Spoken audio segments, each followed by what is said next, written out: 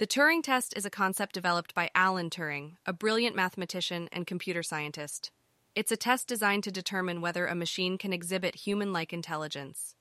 In simpler terms, it's a way to see if a computer can think and communicate like a person. Here's a basic explanation of how the Turing test works. Imagine you're having a conversation with someone, but you can't see them.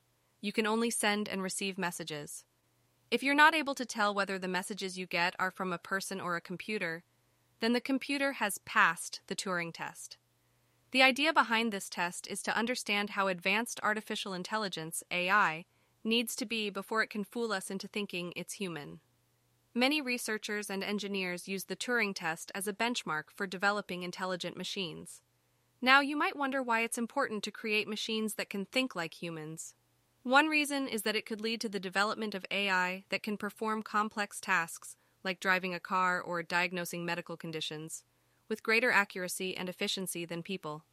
Essentially, the Turing test can help push the boundaries of what machines are capable of and improve everyday life. In conclusion, the Turing test is a way to measure artificial intelligence by seeing if a computer can communicate like a human. This concept is important for advancing technology and the development of AI that can improve various aspects of our daily lives.